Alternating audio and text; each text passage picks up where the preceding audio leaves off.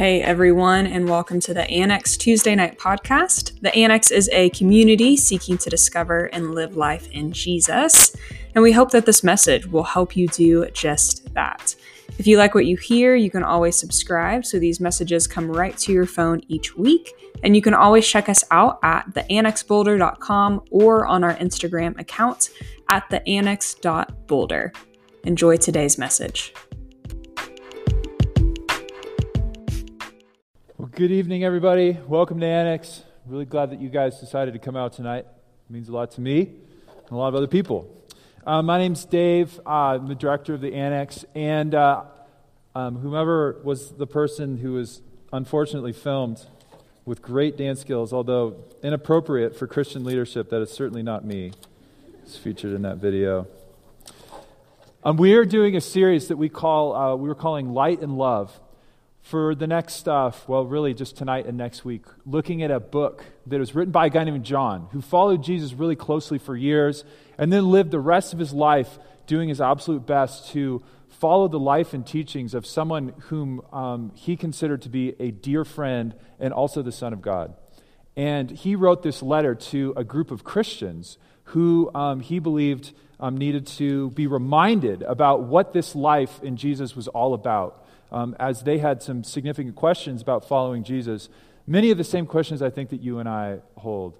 And in this letter, John uses two big images, two big themes that saturate the whole book, and really in two parts.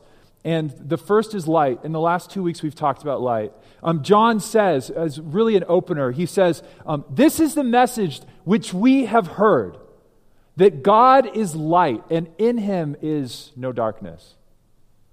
And that's how he really starts out explaining who God is, light. That God himself is light, the only one and the only thing that can reveal what is true about himself, who's true about us, and true about other people. And that he reveals to us a life as it is meant to be, and life as we ought to live if we are hoping to live a life that is flourishing, that is thriving, that is what God designed for it to be. In short, being really human. And last week, Kelsey touched on this really important idea that John wants his people to not just know, but to live. That if we consider ourselves in the light, that if we claim that God is light, and we are people who want to follow and live in the light, that we must live as Jesus lived. Not as an accessory, like something that's like sort of this like obligation that's put on us, not because it's like what good Christians do or the magical book, the Bible says so, but simply because if we want to have life in the light, then we need to live that life in the light, because that's actually what it is. You can't say that you're in the light if you're doing things that is behavior of the darkness, is really what John is saying. And so live the light. That's why Jesus came. That's the whole point, for you to not only enjoy it, but to thrive in the light of God, this way that he teaches us to live. But what in the world does John mean for us to live in the light? In some ways, that's a broad answer. Jesus did so many things. He said so many things. In fact, he offered lots of teachings, and some of the teachings seem like really straightforward and clear. And other teachings will be teachings that I will be chewing on for the rest of my life, seeking wisdom from God's Spirit and how to apply them. But there is one teaching that John wants his the people that he is walking in Christ with, that are seeking to learn how to follow Jesus from him. There is one teaching that he elevates above all others, and interestingly enough, it is the one teaching that Jesus elevated above all others when he taught his original followers as well. And that is a teaching we'll get into tonight. Let's pray as we hop into this. Jesus, as we come tonight, we're here, we're in this place. We ask, Lord, that you would, by whatever means that you would meet us tonight, whether it's in this moment as we hear from this letter that your beloved friend and follower John wrote, whether it's in the just companionship after the annex is over or in worship, whatever it is, Lord, we ask that you'd meet us here, and that our life would be a little bit different, maybe a lot bit different, because of the encounter that we have with you. whether we're skeptical of your existence or we're sold out and really looking to dive and deeper into following you. We ask that that would be true tonight. We pray these things in Jesus' name. Amen. So John says this. He says, "For this is the message you heard from the beginning. We should love one another. We should love one another."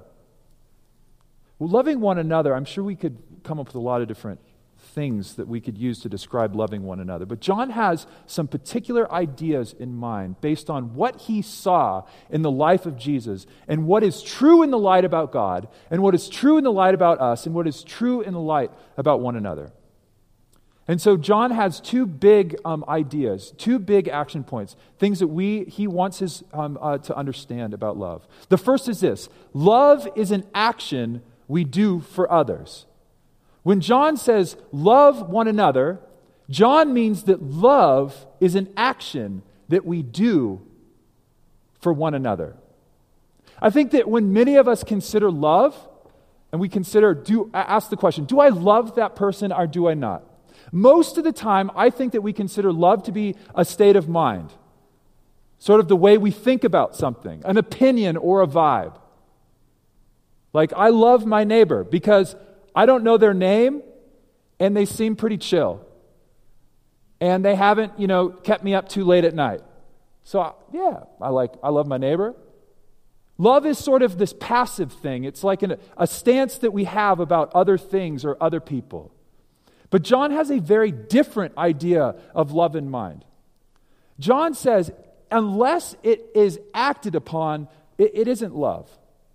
In fact, we know true love by what we actually do. In chapter 3 of this letter, verse 17, John writes, "If anyone has material possessions and sees a brother or sister," and when John is talking about brothers and sisters, he's not just talking about family members. He's talking about other people who are following Jesus in a community together, brothers and sisters. If anyone has material possessions and sees a brother or sister in need, but has no pity on them, how can the love of God be in that person? Dear children, he says, let us not love with words or speech. Love is an idea. Love is a proposal. Love is something that we can kind of banter around or an idea that we hold up together and say, isn't that nice? That's not love. But let us love with actions and truth. Let that love be in the light, and let love be true action. In John's time, material needs are a real reality.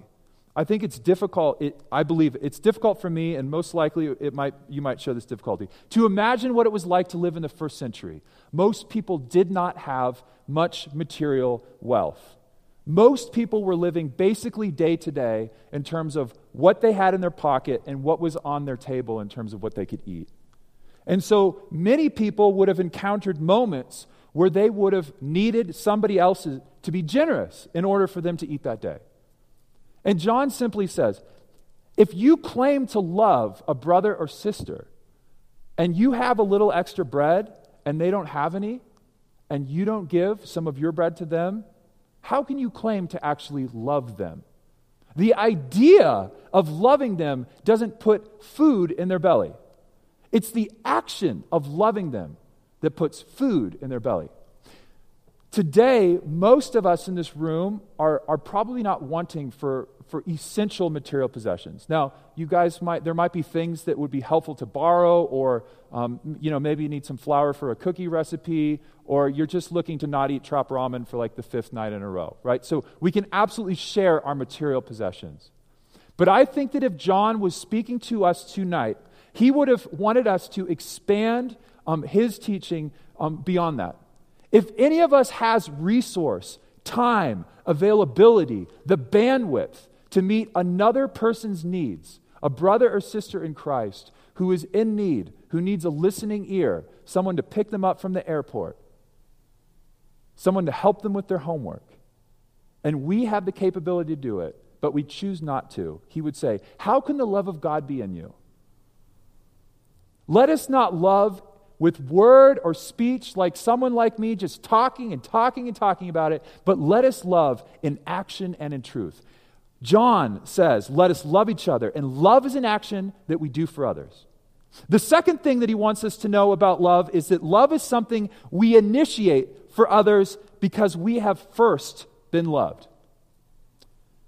In the 4th chapter of his letter, he writes, and by the way, when you read these texts and you see the numbers and such, and it's all kind of mapped out, people did that much later, all right? So John wouldn't actually know where 1 John 4:19 was in his letter. He'd just say it's probably like the 7th paragraph, like after that other idea. But for quick reference, that's what we do. All right. And he wrote something like this. He said, we love each other. We love in action because he, Jesus, God, the God that John describes as love, first loved us. We love because he first loved us. Whoever claims to love God yet hates a brother or sister is a liar. You can't both be in the light and live in the light and act in as if you're living in the darkness. It's irreconcilable. And he points that out again. For whoever does not love their brother and sister, whom they have seen, cannot love God, whom they have not seen. Deep and simple, John. That's what he does. And he has given us this command. Anyone who loves God must also love their brother and sister. We love because he first loved us. I think most of us, even right now, and I can even say this in certain relationships in my life, have been trapped or currently are trapped in believing that we are unloved. And so we have written off those certain relationships as relationships that we are not required to actually love in.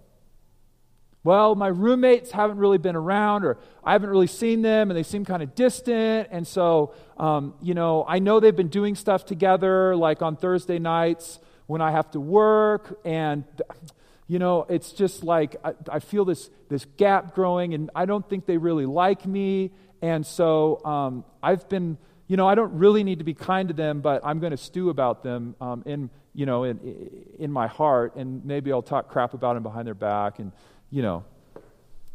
we get trapped in unlove. I think so many of us, in fact, I would claim that that Satan's greatest tool to get us to not love one another is to convince us that we are all victims of not being loved.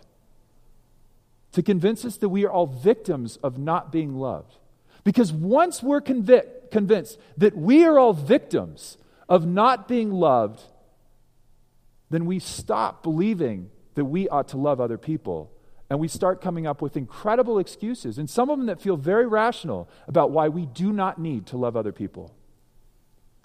And John would say this, my friend, if you believe that you are unloved, then you do not know the light. You do not know that God is love. You do not know the incredible, generous, merciful, forgiving, and boundless love that God has for you. Before you put a foot on the ground out of bed in the morning, our God has already lavished you with love in his heart and love in action through the person of Jesus Christ. You could not possibly be more loved than you are in Jesus. John himself called himself the beloved disciple. He was so convinced that Jesus loved him more than any other because of how affectionate and compassionate and consistent was Jesus' love for him. But John also knew that that is the same love that he has for each one of us. And so when we believe that we are victims of unlove, we are automatically starting out in the darkness. John would say, that is no place to be. What is true is that we are loved. And that we are to love like Jesus, who loved us first. Jesus loved us first. Nobody came to God and said, God, I have this really great idea. I know that you've been kind of like just kind of doing your own thing, living your own life, and we're here and such, but would you, what do you think about being in a really loving relationship together? How does that sound to you? That is not the way, fortunately, that is not the way that it happened. We were created in love, you and I. And before we even had the option of loving back, God has incredible and had incredible love for us. I think the most important truth for us to live in as we seek to live in the light is this truth that God is love and we are the objects of that love. And so John says this, we love because he first loved us, not because somebody else loves us. He loved us first. Let's love other people. If we wait for others to love us well, we'll probably be waiting for a really long time.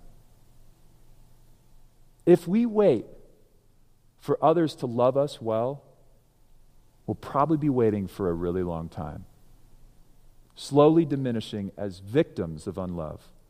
So, love is not an ideal or something we wait for. Love is not an ideal or something we wait for. Love is an action that we initiate. When John says, love one another, he means do it, it's an action, and initiate it yourself. Don't wait for somebody else to do it yourself. There's so many ways that we can initiate this love, but there is one way that is especially heavy on my heart, and I'm going to share it tonight, and I just need to confess to you that I'm a little bit embarrassed about talking about this topic with you all, because it will bring up what seems to me a generational gap, although not an experience gap, in terms of what I see our community really struggling with, and the rest of the CU Boulder community, as well as college students all over our country. So this is me going to sound like an old guy. I was born in 1982, okay? Who was president in 82, Rob? Do you remember? Was it Reagan? I think it was Reagan, right? Yeah, whoever. He's dead already, okay? So anyway, so it was a while ago. Guys, I remember life before the internet. I remember the sound of a modem. I didn't get my first cell phone until I was 20 years old. When my mom realized if I didn't have a cell phone, she was never going to talk to me. Anyway, I'm old. Okay, so here we go. In the past 10 years, in light of all this, in the past 10 years, the way that we fundamentally interact as a human has radically changed because of this, which I'm guessing everybody has. Is there anyone who did not bring a smartphone to Annex tonight? Anyone who did not bring one of these to Annex? Okay, so we all brought one. Okay, so we're all in this boat together. This has absolutely radically changed the way that we interact with each other. See, it used to be that like certain interactions you had to wait to get somewhere, or you had to be in front of somebody's face in order to interact with them. But now on this great text group, Keys, Wallet, Phone, featuring 7 other guys from Seattle, I've got 13 text messages just waiting for me. And I can tell you right now that none of it is important. Yeah, I'm not even going to read it either because it's bad. So anyway, this is our reality, right? Smartphones help us stay connected to each other without having to be in the same place. These 7 other guys are all guys that I went to college with, and most of them I lived with. And now we just text with, and Keys, Phone, Wallet, whatever. I don't even know who came up with that title. And there are a lot of great things about our phones, but there are also a lot of not so great things. In 2012, there was a tipping point in our world, in our reality, and especially for you all. 2012 was the year where a majority of teenagers owned smartphones. So now if you were just a normal teenage kid in America, you had the power to connect with anyone you wanted to, whenever you wanted to, and you did not need to be in the same place. So, as a result, teenagers today spend a lot more time looking at screens, okay? It's probably not hard for you to believe. Teens now today spend less time with people. Teens today spend less time interacting with people face to face. And statistically, actually, teens today spend less time doing just about everything else. Less time going to school, less time doing homework, less time going to work, less time doing sports, less time mostly interacting with people, and more time in front of a screen. I know a couple weeks ago I mentioned a statistic from a study out of Baylor University that claimed average female student in college spends 10 hours on her phone, average male 8 hours. That seems a little bit high to me, but even if they're halfway right, that's still 5 and 4 hours. That's a lot of time. At the same time as teens and into college students are spending more time looking at phones and screens, less time with people, mental health has declined. There is data that shows that people are less happy and more lonely, and depression is more prevalent than it was in 2012. If you look at the graphs, it's actually startling. They all change really at 2012. 1 in 5 college students today is struggling with depression. Research shows that the more time we spend on a screen, the less happy we are. And there's no asterisk next to that. It's just the more time we look at a screen, the less happy we are. Most indicators, and people are a little bit tenuous, the smart people are a little bit tenuous about making big claims about social media, but most indicators point towards social media use leading to loneliness and unhappiness. When we use social media like Instagram or Snapchat or Marco Polo, some of my friends wanted to do Marco Polo, and it just turned into like weird videos of their 2-year-old kids like babbling into an awkward video no one really needed to watch. But anyway, whatever application it is you use, what's really cool right now besides those that I mentioned? Facebook, yeah. Dude. Chad, that was an awesome joke. Appreciate that. Is it actually cool? I heard it wasn't cool. Okay, awesome. Well, I feel eclipsed. People are wearing glasses that I thought were bad from the 90s again, so what do I know about cool? But social media, man, anxiety comes from the things that we consume, right? We get anxious about what other people are doing. We're like, crap, I'm watching this on my phone instead of doing that. Like, maybe you saw people having fun in the Dominican Republic 2 weeks ago, and I might have been featured in some of those videos, and you consume that and think, crap, I should have been there. That would have been really great. Or you see somebody and you compare yourself to the way that they look. So we get anxiety from what we consume, and we get anxiety about the things we produce. I will tell you that the thing that makes me most anxious about being on social media is when I have the courage to post something, not on my story, because the story is whatever. It doesn't really matter. You can't really know if people like you or not on that. But what I get anxious about is posting, like a real, a post. A post. Is that what they call it? Where it's on the regular, feed, because you really don't want to screw that up, right? Everyone knows, at least I think, that stories are kind of JV, but when you post something, that's varsity, so it better not suck. And so I get anxious about, well, shoot, is this going to be something that people like? And then, of course, in the next 12 to 24 hours, I know exactly how many of you like it, of course. Anxiety leads to unhappiness. Anxiety can lead to loneliness and ultimately depression. The more time, this is what research shows. So we spend more time on the screen, we're less happy. Social media, most likely, I want to say it absolutely leads to loneliness and unhappiness. And here's another thing that research shows, that the more time we spend with people, face to face, interacting with humans, the happier we are and the less lonely we are. Can you believe it? More time interacting with humans, the happier we are and the less lonely we are. This is what science shows.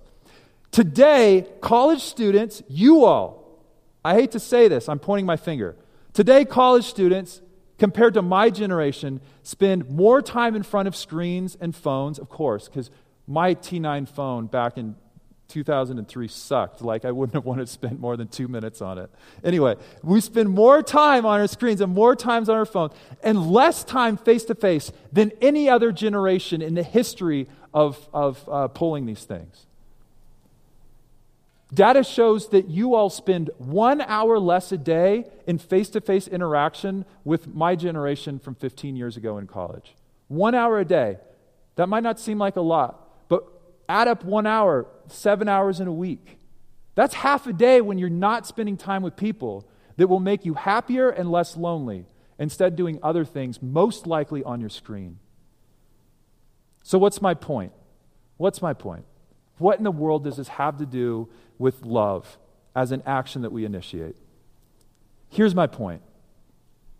We cannot love someone or be loved by someone through our phone. We cannot love or be loved by someone through our phone. We can use our phone to facilitate an opportunity to love somebody. Absolutely. I could text my neighbor Dustin and be like, yo, Dustin, what do you got next Friday night? We can hang out. And that will lead to an opportunity where I can love my neighbor. But if I believe that just texting with keys, phone, wallet, text group about things like, why did I have to start this stupid Mediterranean diet today? There's no transfer of genuine love that's happening through this text message group. Oh man, it gets worse from there. We can't love somebody or be loved ourselves through our phone, which means we're all craving love from others through a medium that won't work. We are all simultaneously craving from one another something that we really want, which is to be loved. Who doesn't want to be loved by somebody really well? That's the way we're designed to be, which is why God tells us to do it. We want to be loved. We all crave this love, and we're simultaneously using a resource in hopes that it will provide this sort of love and connection that it cannot provide for us. The medium that transmits real love is face-to-face interaction. You wouldn't have to explain this to John because there was no phones in the first century. They all had to do face-to-face communication, but today this is our reality and our challenge.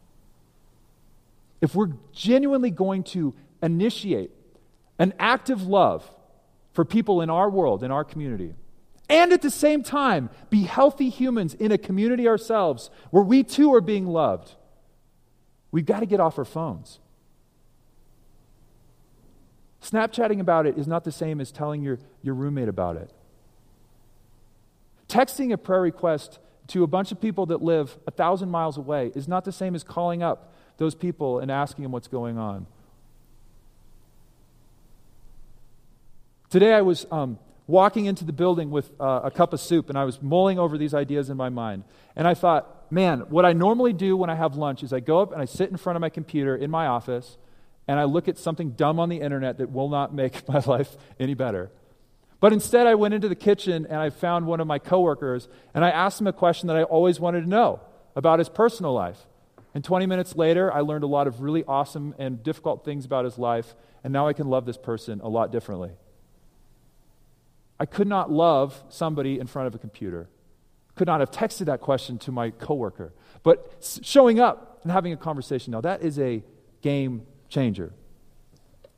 I have been thinking about this data, which I've been reading about in my prep time for these sermons and just for life. And so the past 2 weekends, I really wanted to put it to the test. Can you love somebody through your phone? Or what is it like actually just to try and connect with and value face-to-face interaction above all other interaction with a group of people? So 2 weeks ago, I had the opportunity to be in the Dominican Republic to officiate a wedding for 2 former interns. Now, I can't even believe this. I subscribe to T-Mobile. Anyone else a pink cell phone person? Yeah, okay, here's the deal. T-Mobile, we got free data, free texting in the Dominican Republic, right? So I could be like on my phone all freaking day, because who actually makes phone calls anymore on their phone, right? So here I am in the Dominican thinking this is going to be perfect. I won't even have to worry about it because it's going to cost a lot of money, but it turns out it was free for me because I'm T-Mobile. Instead, I just put my phone in my locker in my room, and every day braved out of my room, not knowing quite where I was going or using a map to find things, and just interacted with people face to face as I ran into them. And let me tell you, it was actually 3 or 4 of the best days of my life in this working world. Many memories come to mind, but probably my favorite. And if I had my phone, I would have been pretty tenuous about it because I wouldn't have wanted to take it with me, but Connor Contrell and Connor is an expert sailor, if you didn't know that. And he took me out on a Hobie Cat, and we sailed around on the Caribbean Sea for an hour, which was really lovely. Anyway, but couldn't have done it with my phone. Great experience. Last weekend, one full weekend, and this is, I share this as not as sort of bragging, but something I think you guys should consider as you're thinking about the way that you're building relationships in college, because it is getting harder and harder to sit down in a room of people, in a room of peers, and hopefully your friends, and have face-to-face interaction in a way where people are not distracted, right? Where it's like halfway through you're having a conversation about your mom's diabetes, and then somebody's phone buzzes and they need to read about the stupid Mediterranean diet that their friend started in Seattle, right? Because that is a crappy way to have a conversation. Nobody enjoys that, right? Man, how many times have you walked into a room and you looked around and most people are on their phone?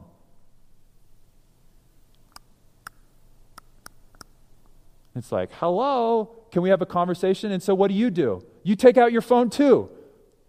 I do that all the time. Okay, so anyway, same 7 couples, same place, same weekend every year. And the beautiful thing about this cabin on the Washington coast, which is where we've been going since college, is it is so remote that we do not get cell phone reception. Although AT&T subscribers get about 1 bar on a sunny day if you're in the right corner of the cabin. But if you're T-Mobes like me, we're still cheap enough out there where it don't matter. You ain't getting no reception, you know what I'm saying? So anyway, but let me tell you how beautiful it is to be in a place together with a group of people, with our whole objective just to be interacting face-to-face with each other. Between the 14 adults in the room, there are 13 children that we are responsible for, and yet we're still able to be away from our phones, to interact with each other, learn about each other's lives, hear about what's going on, ask funny, questions that are funny and serious, whatever. And I will tell you that at the end of the 48 hours of being with those people, I feel like a new human. I feel like I'm breathing pure oxygen, like straight out of the tank, like below sea level oxygen. It feels so freaking good. And do you know why? Because loving one another is so awesome. It is so awesome. And we cannot do it with our phones. Friends, could you imagine if the Annex was a community that actually we were conscious about the way we used our phones as we interacted with each other? Whether it was core groups on Tuesday night, on Thursday night. Here on Tuesday night, we just put our phone in our pocket and we didn't worry about it until we got home. Or we decided, unlike many people, we're just going to be courageous enough to go away on something like the men's and women's weekend so we can interact with a group of people, even though that means we're going to be away from our technology in places that it probably won't work, like I think the men's cabin is real remote and T-Mobile will assuredly not work out there. I will tell you that spring break, some people have asked me, why in the world do you take students away to California to surf over spring break? You should be doing like a mission trip to like Haiti or something. And the reason we go on a trip to California, I want you to want to go on that trip because it's going to be a lot of fun. But more than anything, I hope that week that we spend together by the ocean, making memories, is something that is a place and an opportunity where you can put down your phone, you can be present where you are, and you can be refreshed by loving each other in face-to-face interactions. That's the whole point of those trips.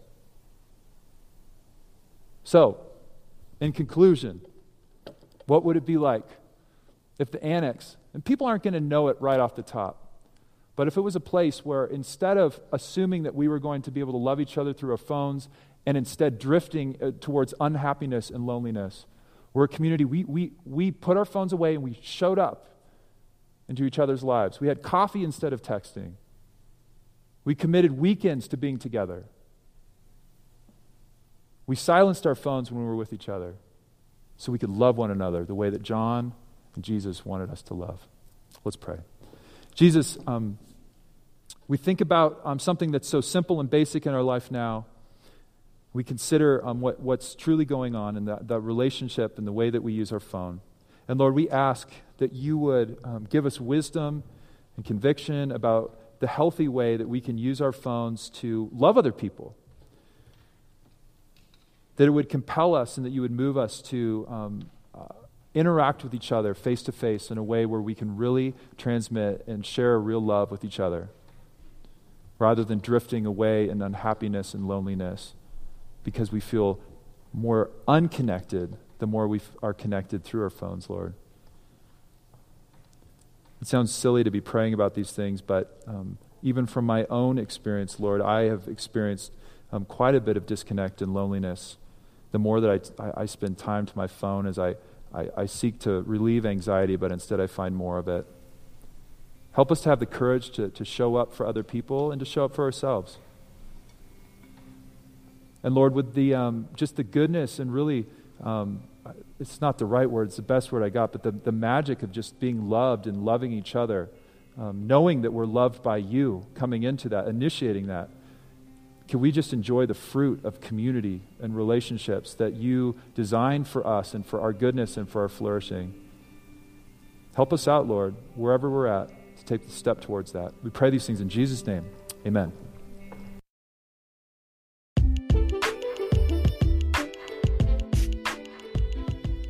We hope you enjoyed today's message. Don't forget to subscribe, and we'll see you back here next week.